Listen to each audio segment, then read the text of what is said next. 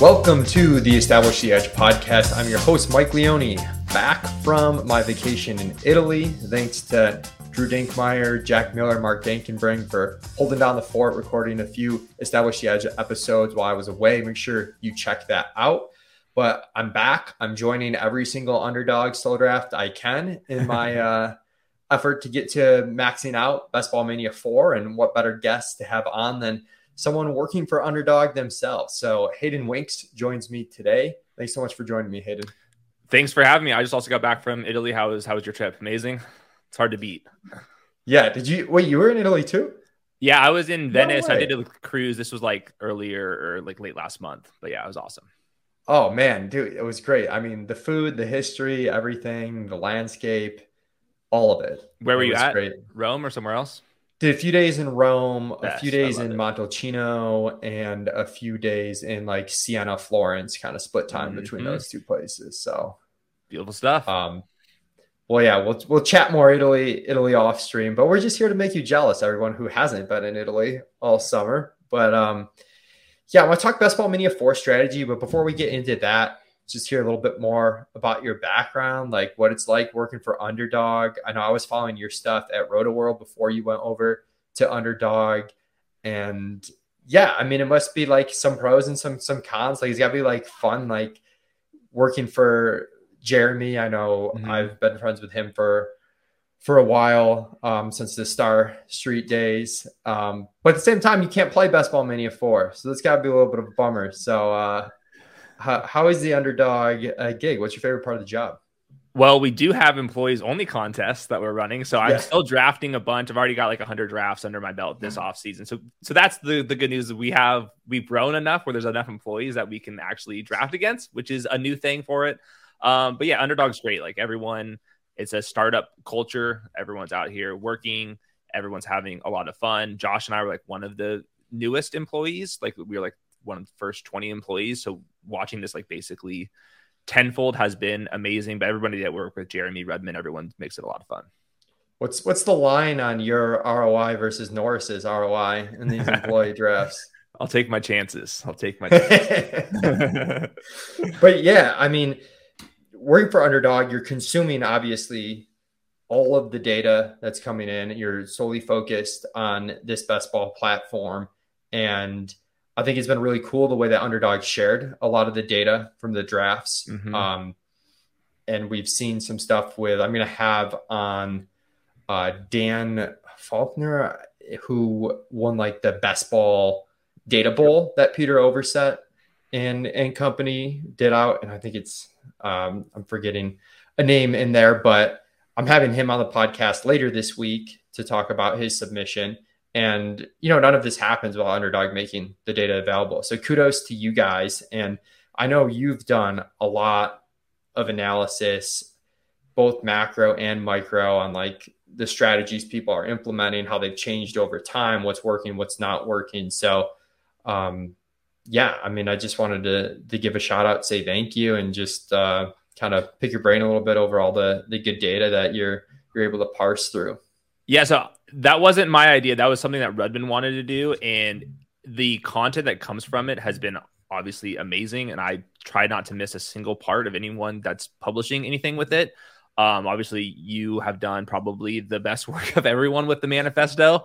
But really, it's just like, and also an integrity thing. Like we want you to feel comfortable that our drafts, you can see what's going on. Like there's no funny business going on. And also it's going to help grow the game. And it's just a fun way for people to get into the data. I think one of the coolest things about it is that, including myself, there's been so many people that have gotten significantly better at either Excel, R, Python, another thing. Like there's a lot of people that could be probably doing full-time work now and like a data analyst job because they started learning from NFL FastStar or from Best Ball Mania. So that's really cool to see. Yeah, I'm glad you brought that up. That is, I know like my skills have grown tremendously just working with that data. Also, shout out ChatGPT for helping me along the way. Great resource there. The other thing that's been cool with Underdog is just like more formats this year available to us. So I know early on I was in the Dalmatians, like that $100 price point single entry. And then I think there was a 3 entry max, had the $50 Chow Chow early on. And have had some varying formats, which to me is a lot of fun. Like I like being able to play in the lottery that is Best Ball Mania 4, but also get my toes wide in some smaller field stuff at different stakes levels. So I think that's been really cool. I think your favorite format's weekly winners. I know I saw you were teasing that. Is that true? Is that your favorite of the alternative formats? I think it's the most necessary because we've had best ball for the last couple years, and something at Underdog we want to innovate across all of our platforms, but also we don't want things to go stale. And I wanted the Underdog sweat experience to be a little bit better just because now we have a way to sweat all 17 weeks. A lot of people were kind of just waiting for the week 14, but I thought that was pretty unfair because the off season is Underdogs. So why not make the in season also Underdogs in a way? But to me, it really is like the strategy component. There's so many layers to weekly winners, how much to stack, when to stack, bye weeks, what matters, rookies, suspended players. There's so much going on there that I thought it was like a good conversation starter for people doing content. And also the other thing with weekly winners is there's now 17 weeks to realize your edge. That was like another thing that some of the hardcore players were talking about with best balls, like more or less one slate. Now we have 17 slates to kind of maximize your edge. So hopefully you guys that are actually deep in the weeds looking at this stuff could hopefully realize that edge a little bit faster too. Yeah, I like the idea of the format a lot. I haven't played a ton of it myself. Like in some, because you mentioned like all the layers of strategy where my brain is like so wired for Best Ball Mania 4 that I'm like, I need an off season to digest the weekly winners and like make sure I'm actually doing this appropriately. Because if you're not putting like any data to it as well, you can kind of subjectively, like qualitatively, like talk yourself into different strategies in terms of like how much stacking is too much or like what bye weeks should I pair together or not pair together. So I'm excited to dig into that more over the off season. Also hopeful that we see like smaller field contests of that format too, in addition to the big weekly winners that you've got going on. Is there anything else, you see on the horizon for next year that you guys would like to do contest wise? I mean, I don't know how much you can share. Yeah. I know there's a lot of time between now and next off season. I don't have anything concrete. I just think that there's so many people with different opinions on like how much first place should have, like it should be top heavy, the advancement structures and stuff. So I think as we grow and we can start filling these contests faster and faster, like having an option for a lot of people all at once would be really nice. And like making sure that there's a lower stakes and a higher stakes. Hopefully weekly winners fills and remains popular so that we can offer different price points for that smaller field, maybe some higher stakes stuff. But to me, I think we probably can do better with the higher stakes stuff. I think that there's an appetite from that. And we've been kind of the $5 to $25 range. We've experimented more with some higher stakes stuff, but I would like to see us take a bigger slice of that pie. Yeah, I like the mid-high stakes stuff. I mentioned like the Chow Chow and the Dalmatian.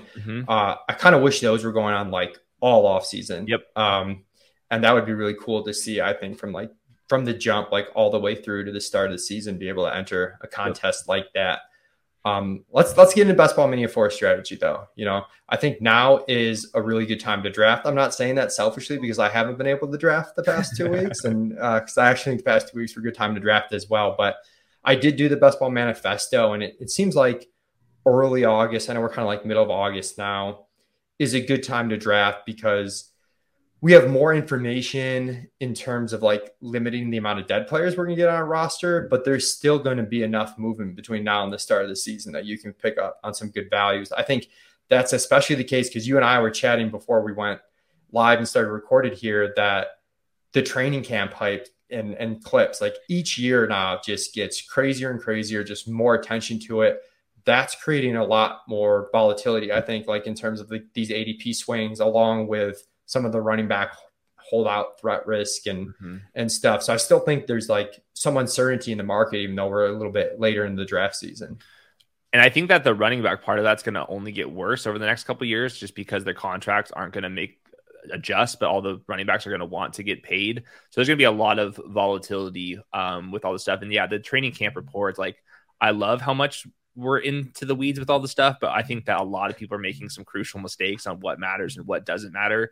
So that's why like Levitan, it does a really good job with the recaps. Josh and I on our channel try to recap and like put a lot of like the snap counts. What does it matter? The context that goes into a lot of these things, because I think there's a lot of overreacting to this right now. And with like the Dalvin Cook signing, there's a lot of this is kind of vibes based too. Like, how are you supposed to do like Breece Hall's return plus how much Rodgers loves Dalvin Cook? Do we even know that that Breece Hall even exists in Rodgers' mind? Was he watching Iowa State tape? I'm not convinced. He knows Dalvin Cook. I'll tell you that. So yeah, there's a lot of stances to take, and then beyond the player stances, like really, like if you aren't doing X, Y, and Z with stacking, roster construction, all that stuff, it really is not going to matter. Yeah, and you mentioned like, not only interpreting the preseason news correctly, but like just like we're human beings, and it's hard to not just, I'm just fearful all the time. The last 2 years in particular with doing like best ball rankings all off season, and thankfully I have like a great team at ETR, a ton of help, especially from Jack and Mark, who I mentioned at the top of the show. Yep. But still, it's like every highlight clip I see of like a player we're low on, I'm like, are we okay? And like, it's just insane. So you gotta kind of stick your priors a little bit, and then try and just be smart. There's going to be a lot of highlights out there. You can't have too much fear, but along the lines of not making mistakes in terms of, chasing preseason stuff, training camp hype that doesn't matter. What do you think the biggest mistake drafters are making that you sort of see, like behind the scenes?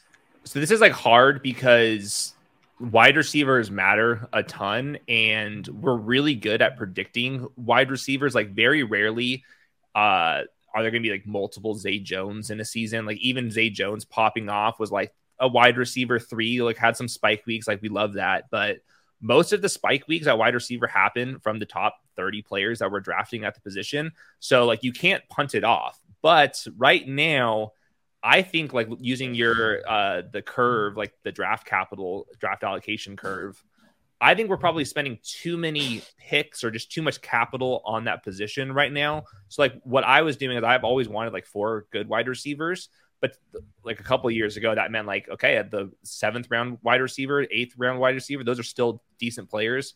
Right now I see like a lot of people doing like 5 or 6 wide receivers up top. And to me, I want to get in and get out. And I want to actually bet on the 4 or 5 wide receivers that I drafted up top to actually be the wide receivers that we need. I just think that the market has gone so crazy with the wide receivers that I don't want to tie up too much allocation to that, because I don't want to tie too much allocation to one position, period. I don't care if it was running backs, tight ends, quarterbacks. And I've seen right now that we've never seen any data that skews this wide receiver heavy.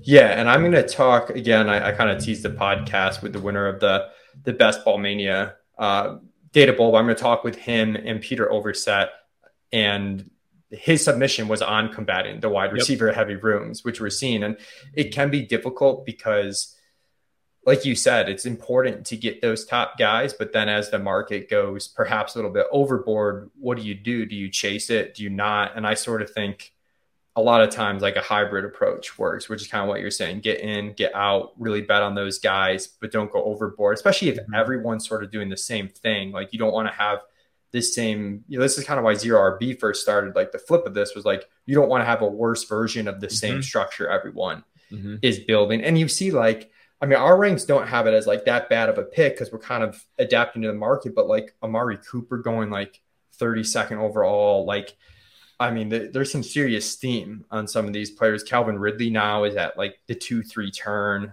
Like you got to make some tough decisions for sure. And I know earlier in the offseason, I was making the mistake of I started drafting more wide receivers earlier, but then I was drafting too many total. That's my big thing.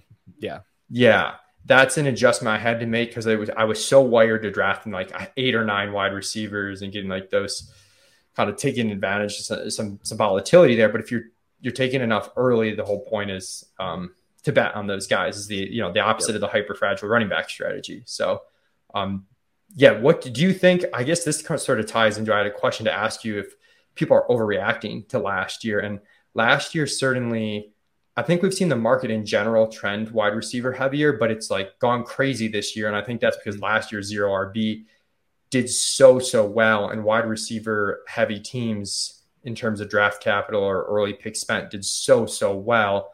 Do you think people are overreacting to that, or is there anything else in terms of the data that people are maybe chasing too much? I think that there is reasons why wide receivers project well this year, just like the running backs are a little bit older. There's a lot of risk right now with these running backs. Like 3 years ago, like all the first round running backs, a lot of them were like right in the middle of the primes of their careers. They weren't changing teams. There wasn't a holdout risk. There wasn't any of that type of thing. This year there is, and that kind of second tier of the wide receivers are young breakout type of players where they can like just build on that next level. So I understand why people are doing it. I am a little bit fearful though that this kind of wide receiver 1-2 borderline, we're trying to group them in like they are the Tyreek Hill, Devontae Adams tier, Cooper Kupp tier. They really aren't even that close. Like I love Chris Olave as a player. I love some of these other like T Higgins, for example.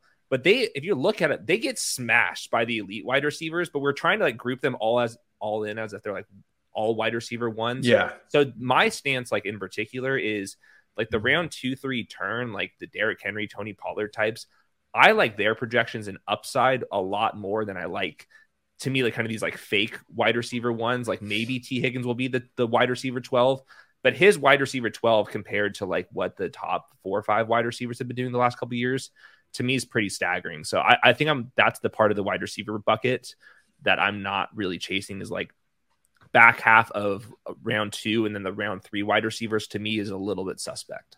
Yeah, I definitely get stuck there. That 2-3 turn when you're picking early can be difficult. Like obviously you're pumped if you start with Jefferson or Chase, but yeah, between T Higgins, Olave, Devonta Smith, and then you mentioned putting them up against the running backs like Derrick Henry, Jonathan Taylor, has fallen into that part with the risk. I know we've moved up Pollard a little bit lately with like the Zeke re-signing risk gone, and I've started taking him ahead of Waddle, who I'm really high on. We're going to talk about Waddle a little bit later. And I know Levitan is like really on Tony Pollard. So definitely makes sense. Like when you can get some of these running backs that could be top 5 RBs to go there rather than continue to chase wide receiver at that point. Looking at macro strategies that are like underutilized. I know you've written a lot of articles. I think you did one on like at the tight end position in particular. I know you've talked about elite QBs and what they offer to your team. Anything in particular you think the field is not doing enough, like as a macro roster construction type strategy? I still think that like the middle tier of the tight ends doesn't make a whole lot of sense to me. Like your Njoku's and your Freiermuth tier, Evan Ingram.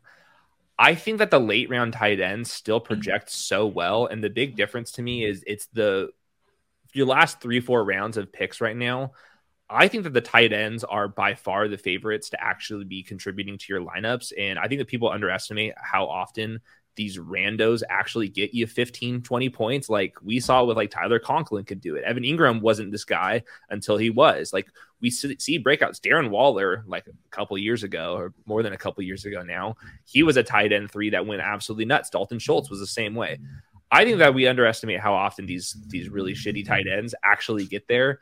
And this year, there's a huge influx of really talented players. Like, I think, like, kind of grouping in all these rookie tight ends, and like, yeah, they're not going to be top 5 tight ends, but in best ball, if you can get like Luke Musgrave and Laporta and some throwback guys like Hunter Henry, like, if those are your last 4 picks in your drafts, somewhere in that range, like, I think that's a huge advantage. Yeah. I don't really go into the middle tight end tier just because I would rather roll the dice on like Dalvin Cook being the Jets RB1 this year if something happens to Breece Hall. Like, I think there's like legitimate upside in that tier.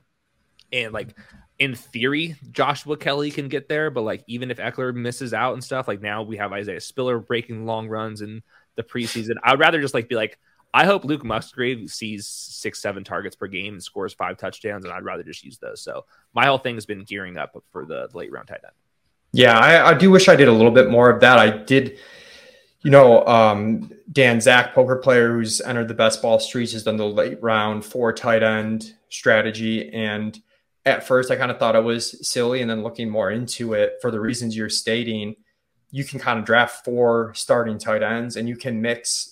You mentioned the Hunter Henry types that like they're going to be on the field. They're safe, maybe not a ton of upside, with some guys with more upside.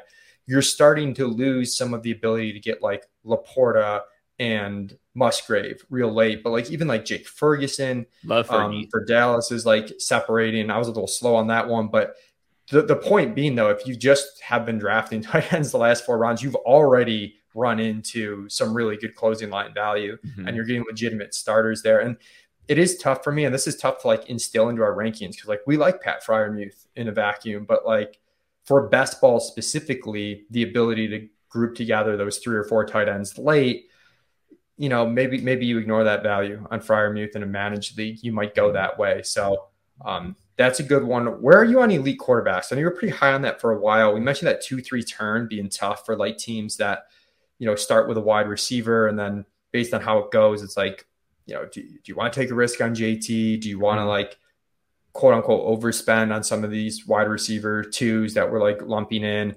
Or do you just take an Allen or a Hurts and like maybe figure out your stacking a little bit later on? So I have a fantasy points over replacement, and it's based off of weekly scoring, and it's like taking like the average quarterback 12, wide receiver like 40 including the flex, the running back 28 including the flex, the tight end 13 including the flex. And I just looked down like on a by week how many points are they scoring above that threshold. And the quarterbacks last year, Hurts was 11th overall, Allen was 14th overall, Mahomes was 16th overall, and I think that Joe Burrow 35th overall, Justin Fields was also ranking really high versus their ADPs. And this has happened a couple years in a row. So I'm not sure. Am I missing something? Like, is this fantasy points over replacement metric flawed in some way that I'm not thinking about? Because the last couple years, I've noticed that these elite quarterbacks are separating more than they have before. I know last year was a disaster for like the quarterback 1-2 kind of borderline, and we shouldn't expect that to happen as much. But to me, the big difference is it used to be Tom Brady and Aaron Rodgers and Peyton Manning owning fantasy. Now our elite quarterbacks are also averaging 500 to 1,000 rushing yards. To me, that's the big difference. How the hell is Kirk Cousins going to actually compete with Justin Fields nowadays? So that's the thing I'm leaning into. So I have been mixing in that quarterback 2-3 range. Like, give me the Jalen Hurts before Chris Olave for sure. Yeah, I don't know if you're missing anything with the points above replacement player. I guess like on draft day, sometimes the Kirk Cousins quarterback points, for example, are a little bit more firm than like what a running back's points might be. There, sure. We're like we're projecting it, but it could be like stone zero for that running back you're taking in round 12. But I do know just our projections and our rankings sort of work similarly. It's a projected fantasy points over replacement player.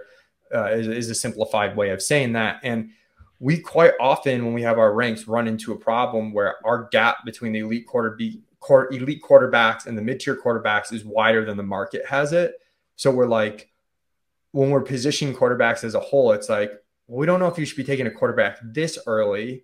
Mm-hmm. But if we put, Allen starting at like, I don't know, pick 26, then we're like behind ADP on like 20 of the 30 quarterbacks because we're just so far behind on the mid-tier. So our projections sort of align with what you're saying. And it's been difficult for me to kind of tailor that and like overcome biases over like just years of not investing too early, especially as these costs have gone up. My inclination is that the quarterbacks right now top are valued like, I think they're okay. I think they're good picks right now. I think early in the offseason, they're going like mid-round 2 was a little aggressive, but now none of them, even Mahomes' ADP got inflated because of stacking stuff with Chase and Kelsey. But if you look at Hurts and Allen, like their ADPs are now into round 2. Lamar's getting closer to the 3-6 turn after he got boosted up to, I think, more like the middle of round 3 for a while. We're above ADP on most of the early quarterbacks right now. Yeah, I just think that like, especially if more teams do what the Eagles did, and like a lot of these goal line stuff are now quarterback touchdowns, like rushing. That means wide receivers lose out, tight ends lose out, running backs lose out, and all the quarterbacks that would probably be doing that are the elite quarterbacks because they're aliens. I mean, Josh Allen, Patrick Mahomes, Fields, any of these guys up top are massive dudes. Like these are going to be the dudes that are going to like even lean into this even more. I just think that previous data is a little bit outdated because the way quarterbacks are going to start looking for the rest of our lives, the quarterbacks up top are going to be absolute aliens in both capacities. Yeah. And the element of that, like you hit on their ability to separate already, but something that I know TJ Hernandez is looked at like a couple years ago, and we've looked at the last couple years, is it's separating in a predictable fashion now. Like we know the quarterbacks are going to separate. It's not just, oh, Aaron Rodgers had like a super efficient season randomly. Yep. And like, yeah, he was worth the 15th overall pick, but there's no way we could have known that. Like we know Jalen Hurts and Josh Allen are going to be there. But, you know, enough with the boring macro strategy takes. People just want the player takes. I got him. So I identified, and you can throw in whoever you want, but I looked at some of the players that on your ranks most deviated from ADP, both in terms of players you prefer and players you're kind of fading. So let's start with the players that you like, because I think we agree on most of these, whereas some of the fades, you know, we're gonna have some words. So good. I noticed Juju Smith-Schuster you're ahead of ADP on. And I can't talk about Juju Smith-Schuster without getting roasted, because that's like, you know, my brand. So tell me about Juju. Well, if you look at the previous massive winners in best ball, we had Josh Jacobs, we had James Conner, we had Leonard Fournette over the season. There's one common theme. Lockett at least is fast. I'm pointing out the players that are not the breakout guys, that are slow, but they are loved by the NFL. Those are the best draft picks right now. Juju Smith-Schuster is exactly that. Like Jacoby Myers, who was allergic to the end zone in one of the worst offenses in the league last year, was like the wide receiver 36 in my metrics. Juju was the same thing before his injury. They paid him in that role. I think that the difference between Patricia and O'Brien is not as big as what the Jaguars had recently, but it's not that far behind. Like the last year's Patriots offense was a complete mess. So I have huge projections versus ADP on Juju, Hunter Henry, Devontae Parker, and Mac. It's one of my favorite secondary stacks. I'll grab two of those guys. Maybe not convinced on Mac being a fantasy relevant guy because the separation factor, he's not going to turn into Hurts overnight. But I think that Juju is a very strong bet, especially Gesicki's hurt. He hasn't been doing anything. Tyquan Thornton is out of there for the most part. Kendrick Bourne has not been in favor with his coaching staff. Like, it's going to be Juju, especially if they do all these RPO looks like they've been talking about, what Mac did in college. RPOs are a first read thing. You're not throwing slants to Devontae Parker. All those RPO looks are going to be looking right at Juju. So I think that Juju's got he's not going to win you your league, but if I was saying like which players are just going to pay off their ADP by a couple rounds, like I would think that Juju has very good odds of doing that. Yeah, and I think in best ball that matters a little bit more, right? Like in manage, we might want to take that huge upside swing, but especially like with the wide receiver conversation, you know, if people are taking too many wide receivers early and we go a little bit hybrid strategy, you may need wide receivers in this range. So like Juju's one of the ones I've been comfortable taking. Zay Jones I've been taking in this range a decent bit, where you start getting, I mean, you're talking about like pick like 120, you know, 110 to 120, somewhere in that range. So somewhere in 9th, 10th round. And I think, like you said, a lot of the early wide receiver drafters don't like this tier. So there's kind of like, after like pick correlation, like Zay Flowers and Quentin Johnson off the board, then like a lot of the people that were hammering wide receivers are stopped drafting them at this point. And I think there's too big of a gap between kind of like that tier and Juju. He's got a lot of money. So it's not a sexy take, but I do think that a lot of the unsexy players are the ones that are undervalued because we get bullied if we talk about it, Mike. Get bullied. We definitely get bullied. It's insane. There's another player on here on this list that we're going to get bullied about. Let's take a break from getting bullied, though. We'll go to Matthew Stafford. This is the one that we have him, again, this like the mid-tier versus high-tier QB. We have him a little bit ahead of positional ADP, but just QBs in this range we have as like not that great of values. So show me on Stafford a little bit. Like I'm worried about the systemic risk here with the Rams. Where like, I don't know, I could just see the situation going south if it starts off, you know, slow or there's some injuries. So the upside would be that whenever McVay is in neutral situations, he has been very pass heavy and run very fast offenses.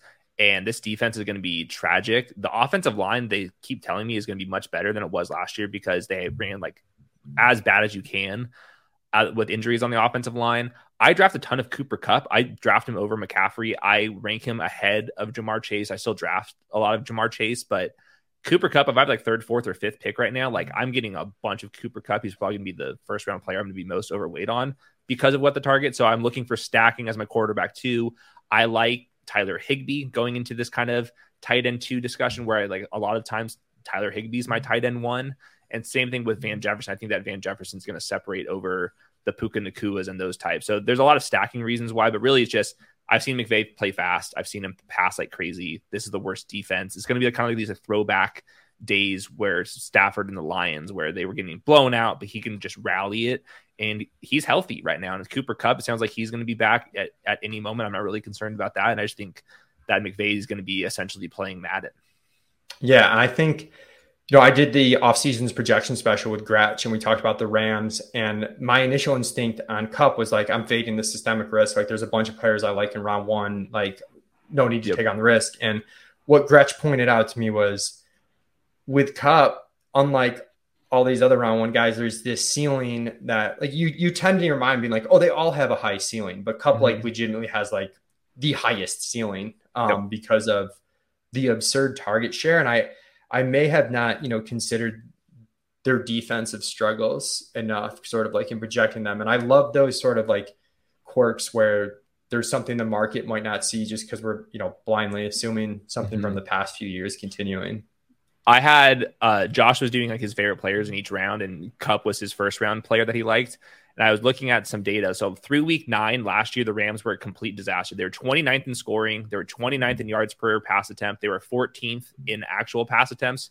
And Cooper Kupp was still the wide receiver 1. He was averaging 7 more points per game than the wide receiver 10. So like his ability, even if the Rams are a stone disaster, Cooper Kupp is just going to absolutely go nuclear. So I think he's actually like the systemic risk I think would still benefit him, because if they're trailing, he's going to get so much garbage time reception. So I'm more or less like I want Cooper Kupp, and I'm along for the ride with Matthew Stafford as my quarterback too. That makes sense. Let's get bullied some more. And David Montgomery is the guy to get bullied on. And there's a couple things going on here with Montgomery. I think at this point where ADP is just positionally macro wise, like at his range, like running backs are a little bit undervalued to me.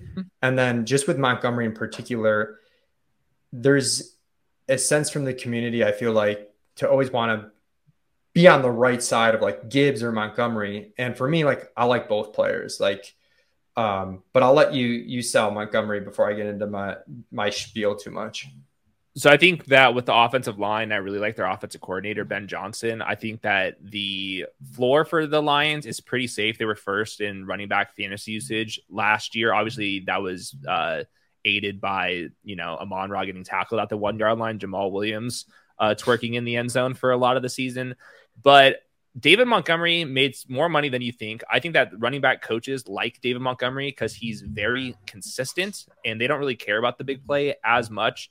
They keep saying that's gonna be a 1-2 punch. They love David Montgomery, and I think he's the heavy favorite for the goal line opportunities. But unlike Jamal Williams, David Montgomery's contingent upside I think is really, really strong because he has been a bell cow. He has soft hands. He's a veteran. I think that they would love him in the pass game role if Jahmyr Gibbs either can't handle things, he gets banged up or all that stuff. But really, this is kind of a little soft stance on Jahmyr Gibbs in half PPR just because like almost like 80% of his carries were off tackle. He had only 10 carries in his college career with 2 or fewer yards to go. He only had 4 carries inside the 5-yard line. So like Gibbs could be really dope. And then like in comes David Montgomery. But to me, really just the contingent upside. Like David Montgomery, if you remove Jahmyr Gibbs from this equation, we would be hammering the Lions running back just as a function of their offense.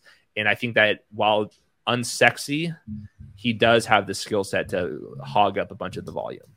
Yeah. And you mentioned, like, I've looked at it simply put as like Jamal Williams with some pass catching upside. Yep. Right. Jamal Williams, 16 targets in 17 games last year. Like David Montgomery, even with a full season of Gibbs, is going to beat that. He's had 40 targets last year when, with a mobile quarterback that didn't throw to the running back as much. Goff throws the running back a lot more. 51 targets the year prior to that, 68 the year prior to that.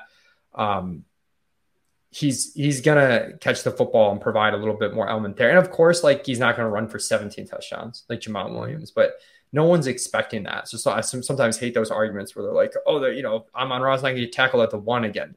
No, but like he's going to have the goal line role for good offense. Like that's what we're talking about, which is like 8 to 10 touchdowns would be phenomenal if you're taking the guy in the 6th round, and then you've got some additional upside behind that, especially in half PPR. So I'm with you on David Montgomery. I'm also with you on this next player I've got on the list, Tyler Algier, who is starting to get some camp hype. So I'll see if the price tag rises on that. But what are you seeing with Algier? I get scared when coaches use the term weapon with these players, and I think Bijan will be fine because he's so damn good, and this is such an efficient run game. But like every time they're like he's a weapon, I'm always like, well, who are they just going to put the ball in the belly of? Now I think that Algier is probably going to have a little bit more unpredictable flex usage than we're giving credit for. I can see him mixing in at the goal line on occasion, so I think that he has potentially, not in redraft standalone value because it'd be so hard to predict. But I do think that he's going to mix in because this run game is so damn good. I love Arthur Smith and his play design, not necessarily fading Kyle Pitts usage and all that stuff, but the contingent upside there too. Like Cordell Patterson's already missing some time with a soft tissue injury. He's a little bit older. We saw Algier down the stretch provide RB2 value, and that was with a Falcons offense that was quite terrible. I think they still probably will be because of their quarterback situation, but there's at least some upside moving on with Mariota. But I think that Algier can play, and I think that he's so consistent. I think that Arthur Smith could get him involved a little bit more than we want to. Yeah, it's like a poor version of the David Montgomery argument to an extent where there's more standalone value here than you think, and then you have the contingent upside as well. And that's where I'm at with Algier. And I like Bijan too. It's the same thing for me. Like I'm not out on Gibbs. I'm not out on Bijan. I just think these guys are undervalued when you look at the full range of outcomes and where they're going in drafts. I kind of have like a rule.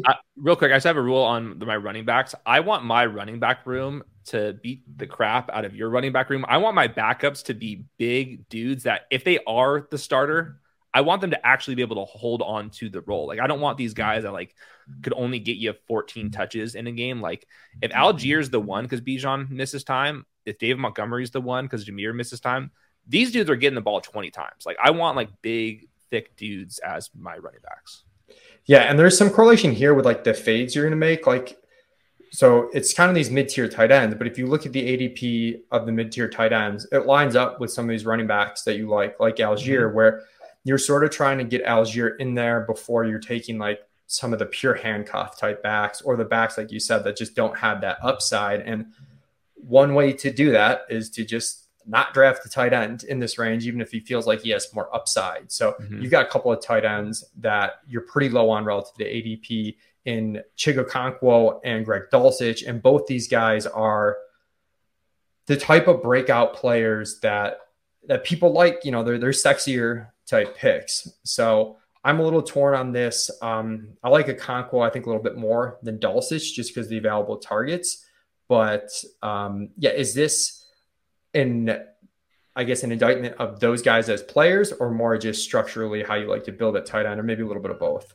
I think they're exciting players, but these coaches, they want full-time players out there that can block and do everything. And when it comes to Greg Dulcich, the first things that Sean Payton did, he traded for Adam Troutman, his guy, an inline guy that was running and starting with the ones in preseason. He also signed Chris Mannertz, one of the best run blocking tight ends, for actual money. I think both of those guys are going to be on the field, and Greg Dulcich is in this weapon role that I was talking about. Weapon role sounds fun until the weapon is getting 6 snaps on offense. And I'm fearful that's what Greg Dulcich is going to be. We just saw this with Alberto, by the way.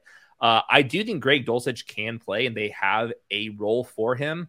But if he's only going to be running 40% of the routes or 60% of the routes, like that's a lot to make up. And I think that Chigokonkwo could be the same type of thing where you sort by yards per route run, and it's awesome. But once you start regressing the yards after the catch numbers that he had, he was like the best in the league. I don't think a tight end is going to be doing that very often. We've seen this with Jonnu Smith where we steamed him up and like there's just not enough targets there. In this version of it, they actually have 2 good wide receivers in Treylon and DeAndre. So I'm fearful that Chigokonkwo is going to have like be splitting snaps in general. And I don't want to be betting on like yards after the catch production for my tight ends. Yeah. I'm a little bit more into Okonkwo because I think there's less competition, and this Tennessee Titans defense could be really bad. And like, hopefully that gets him on the field more over the blocking tight end. But definitely understood there. A little bit of a cheap move bringing up Albert O, but it's okay. It's okay, Hayden.